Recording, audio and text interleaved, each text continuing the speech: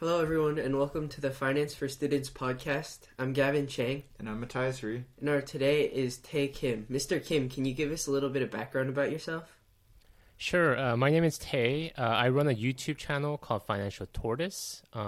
As the name implies, the theme of the channel is slow and steady path to wealth. So there's a lot of content creators out there that talk a lot about how to make money quickly, how to get wealthy quickly. My whole take on it is, it's good to take a slow and steady process.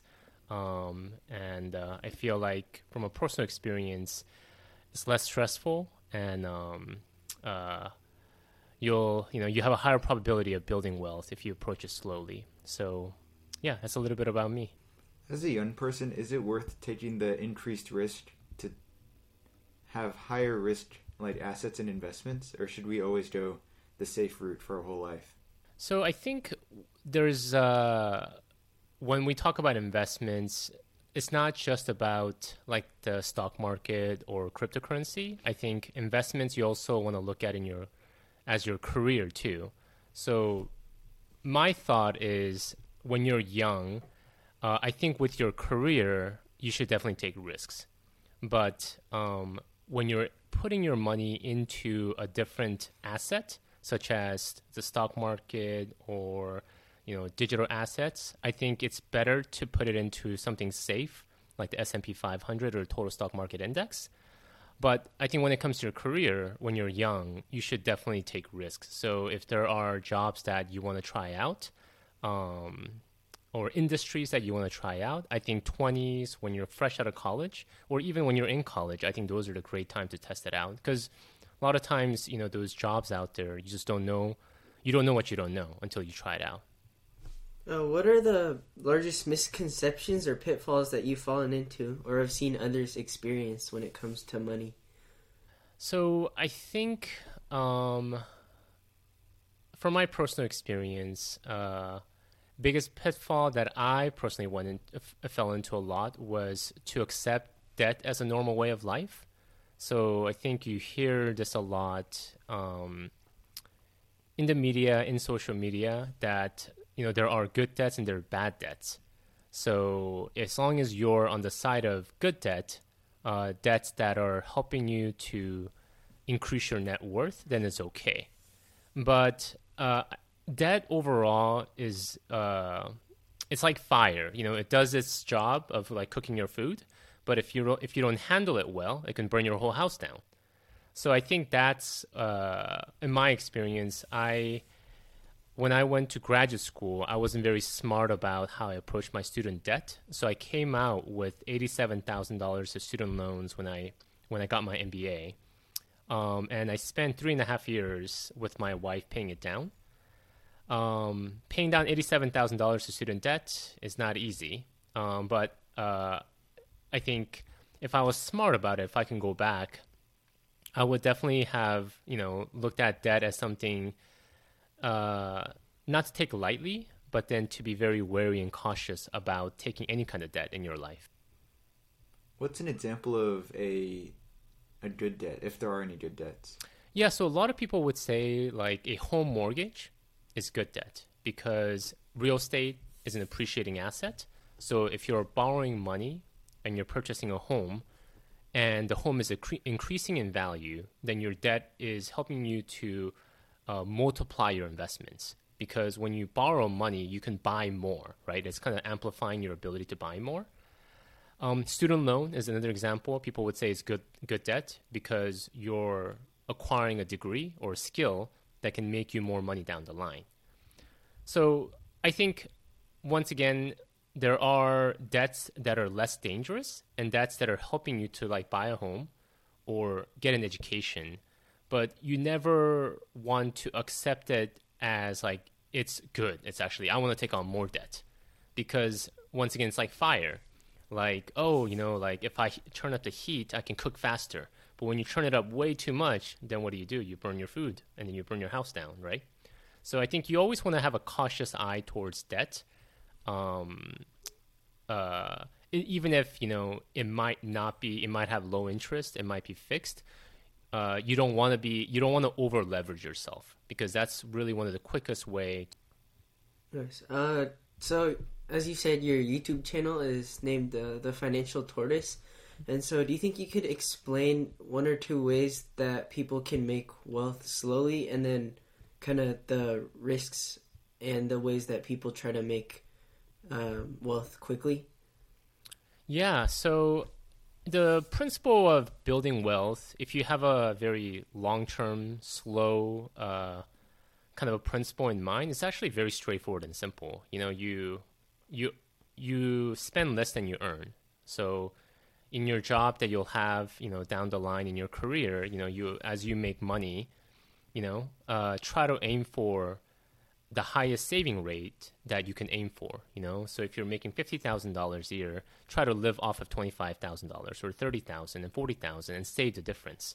And then, as I mentioned earlier, the second principle is try to minimize debt as much as possible in your life, because that's one of the ways people try to get rich quickly. And then I think the third principle is, instead of trying to invest in assets that people say, oh, you know, I can double your money in 2 weeks, I can double your money in a year. The smartest way to invest in the market is a broad market, low-cost index fund, like a S&P 500 or a total stock market index. So, but that takes a long time to build wealth. The average annualized return on the total stock market has been 8 to 12% in the past, you know, whichever range you look at, maybe 30 years, 50 years, 100 years. And then if you follow that track record, then, you know, going forward, your money is not going to earn more than 8% or 10% going forward. For some people, you know, this could feel like forever, right? When you're young, I put $100 into the market. Next year, I only have $110, and then the following year, maybe I have 120. And then you mean like I have to wait 10 years, 20 years to build wealth? It's enticing to try to chase after higher returns when someone comes and says, hey, invest in this coin, or invest in this digital art, or invest in this, you know, this syndicate deal, and then I'll take that $100 and make you $300 by next year. But then most often, those kind of deals are super risky. And there is no, when you're super risky, there is a higher chance of you losing your money. So I would say, from a slow, steady perspective, if you can live below your means, have a good aversion to debt, and then use the low-cost broad market index fund as your core wealth tool, that is the best sure way to build wealth slowly. And then to your other question as regards to how do people try to take shortcuts, is, like I mentioned, you over leverage yourself, you take on a lot of debt, or you take whatever money you have, and you invest in the highest risk assets that are possible out there. So, yeah, if you could, end of the day, you know, don't think that making money is that you can make money quickly. There's a lot of risk associated with that. Yeah, and so one of the principles that you said was spending less than you make, but how do you kind of find the balance between living frugally but not being miserable and like stressing over every penny? Yeah, that's a really good question. So I think it's recognizing and identifying what your priorities are. So everyone has different priorities, right? And a lot of times we spend money because our friends are spending money on things. So if your friends, you know, are really into cars, but let's say that, you know, your priority may not be cars. Maybe it's into, you know, you like to spend money on watching basketball games. So then I think it's recognizing what your priorities are, and then using that priority as the driver of where you want to spend money. But then that also means you have to ruthlessly cut back on that things that aren't important to you. So if cars are not that important to you, don't let peer pressure drive you towards spending money, but recognizing that, hey, my priority is there's something else, so I'm okay sacrificing these other areas so that I can spend money on the things that I want to. and not spend money on things that are not that important. Because where people get into trouble is you start to spend money on everything, and you can't do that. Then you like basketball games, so you spend money on basketball game tickets, but you also think that cars are nice, so you get a nice car, and then you're like, well, I like to have my boba too all the time, so I'm gonna go get my bobas every morning. You can't have all three, so you have to prioritize what is most important and then deprioritize everything else. In your own opinion, do you think that it takes money to make more money? And if so, do you think that young students can start investing early, or do you think that they should wait a little bit until they have more money? Yeah, that's a really good question. So, I mean, I think there's an element of truth to that when people say, it takes money to make some money. So, yeah, I mean, if you invest $0 into the market, you're not going to get any returns. More money you can put into the market, more returns you'll get. So then, going back to that, S&P 500 example, you'll get 10% return on the market. If you put $10, you're just earning $1. If you put $100, you make $10. If you put $1,000, you can make $100. I think for young students, I would say, I think if you have the money, start out small and invest into the market, into a broad market, a low-cost broad market index fund, in order to understand the market better. But I think where my recommendation is, if I was a student, I would focus my effort on trying to build career capital. So there's a book titled "Be So Good They Can't Ignore You." It's written by this computer science professor at Georgetown, Cal Newport, and it's a quote from Steve Martin, the comedian. Do you guys know Steve Martin? It's way before your generation. Yeah, it's an older guy. He was big a while back, but he was a pretty well-known comedian. And then someone asked him, "How do I become a good comedian? How do I become a good stand-up comedian?" And then the recommendation he gave was, be so good that they can't ignore you. And then the money and success will follow. So I think when you're a student, that's really your biggest investment, is your education and the skill set you develop. So the world is constantly changing. The world that I graduated into is completely different from the world that you guys are going to graduate into. So what you want to do is always have a curious mindset, educate yourself, and then excel not just in school, but then be open to learning about new things that are outside of your regular school curriculum. And then the best way to do that is just read as many books as possible on a variety of topics. If you guys can, stay up to date on reading newspapers like New York Times or Wall Street Journal, I mean, that's another great way to just stay in tune in the world. But I think when you're young, I think it's good to invest in the market, but I would say if you want the biggest bang for the buck, it's investing in your education. Do you think that there's any skills that students can learn that are better than others? Skill, I think one of the things that I recognize more these days is that, like when I graduated college, I think it was still a norm for people to say you go into one career field and then you kind of stay in that functional area, that industry, your whole life. But I think more and more so, like I've changed career 3 times in the last 20 years. And I think it's going to be more so in your generation because technology is moving so much faster. Industries, like Google was born when you guys were born probably, And then who knows in 10, 20 years, like when you guys are in the workforce, what new Google is going to be out there. So I think the skill set when you're talking about it, I would say is the ability to learn new skills quickly and then be able to apply that.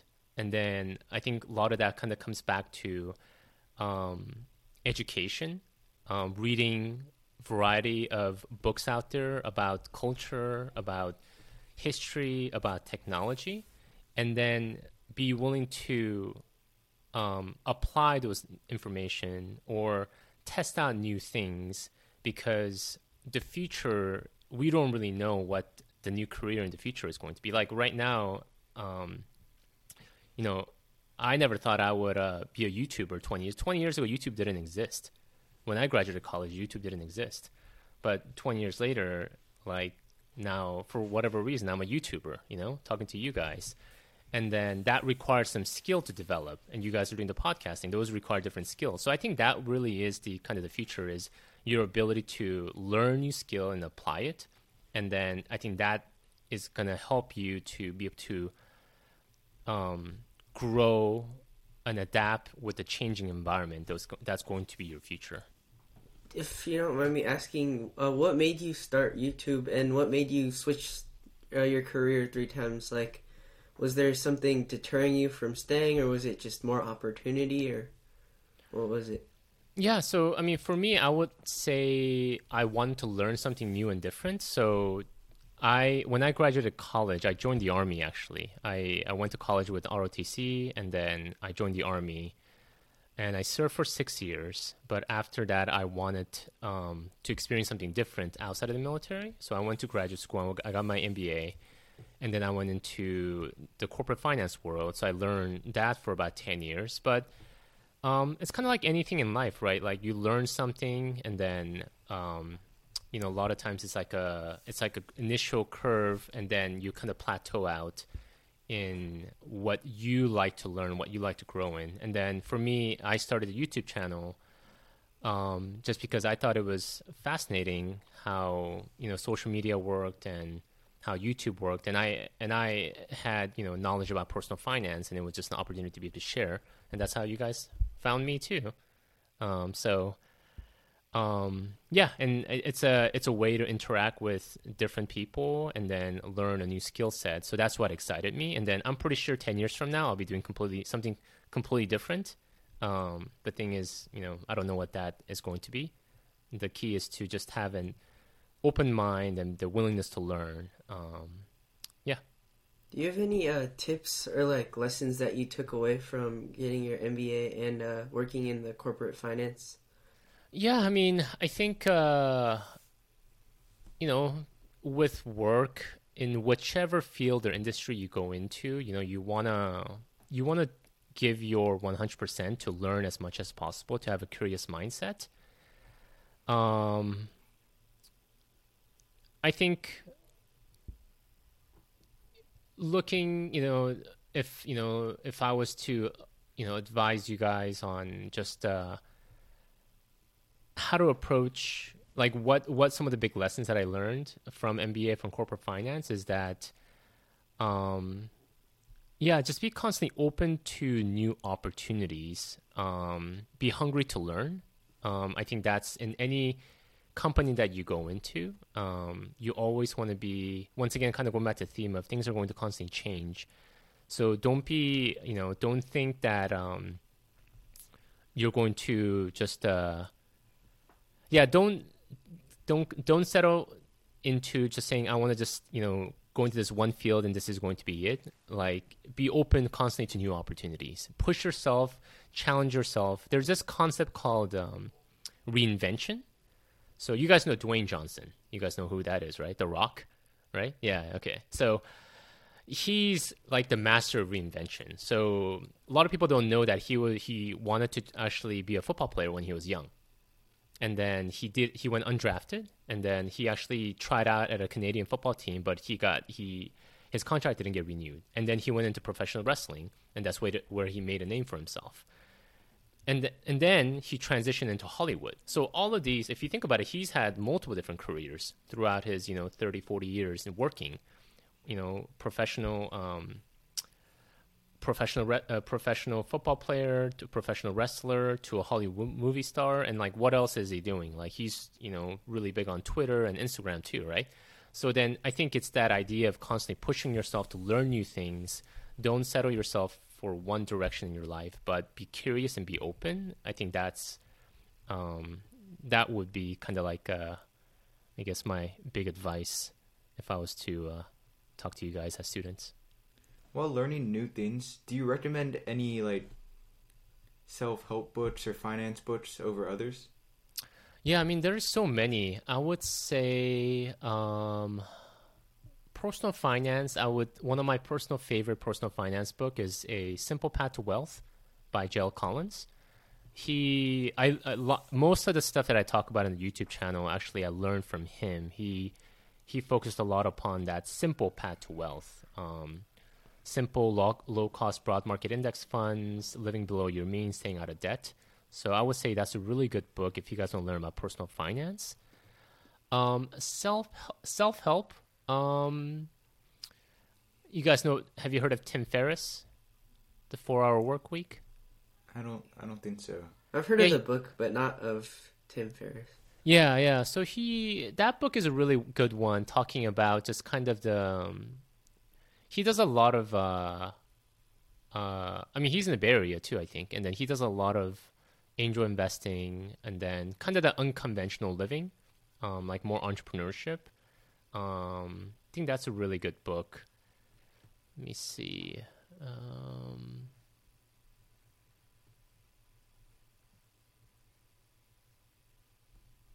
The Millionaire Next Door.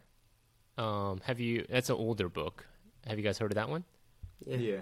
Yeah, so The Millionaire Next Door. So that's a really good book, just talking about how it's easy to get swept up by social media, and a lot of people who say, the glamour of making money, how I made $600 in a second and then now I drive a Ferrari, versus he actually surveyed real millionaires and saw that most of them are very ordinary. They live very frugal lives, and they have really sustaining wealth. So then one of the big definitions that come out of that book is the sign of true wealth is, let's say that your income dropped to zero tomorrow. How long can you go for without needing money? And then is that for 1 month or is that for 10 years? So that's a true sign of wealth, is if you can go 10, 20 years without needing additional income, then you've built true sustainable wealth.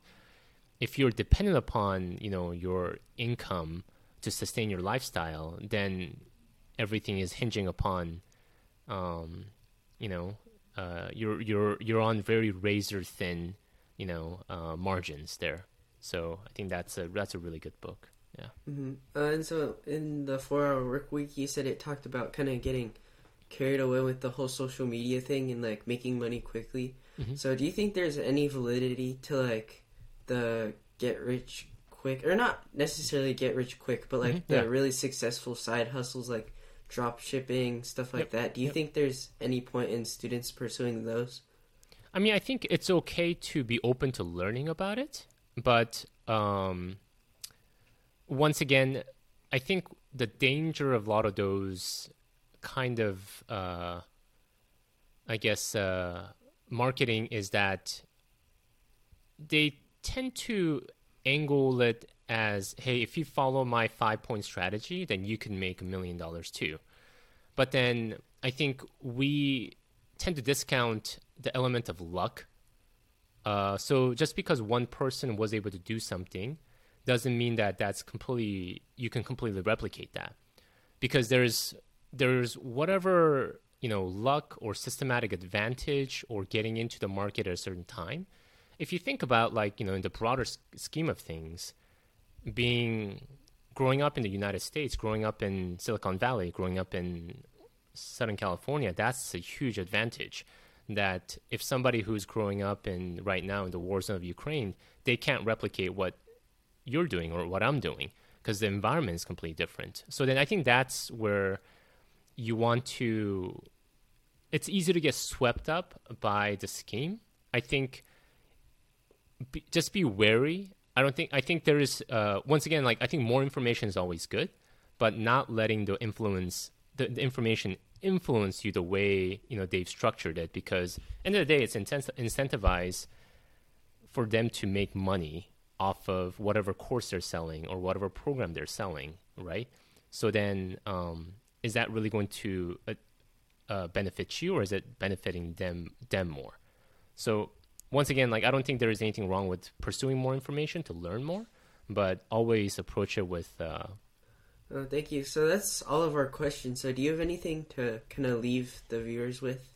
No, I mean, I think you guys ask a lot of great questions. So, I mean, if you guys are in high school and already thinking about personal finance, I think you guys are leaps and bounds ahead of a lot of other people out there. So it's great that you guys are doing this project to share more information with other high school students like yourself. So thank you guys for having me on the show. Yeah, thank you so much for joining us. Thank you.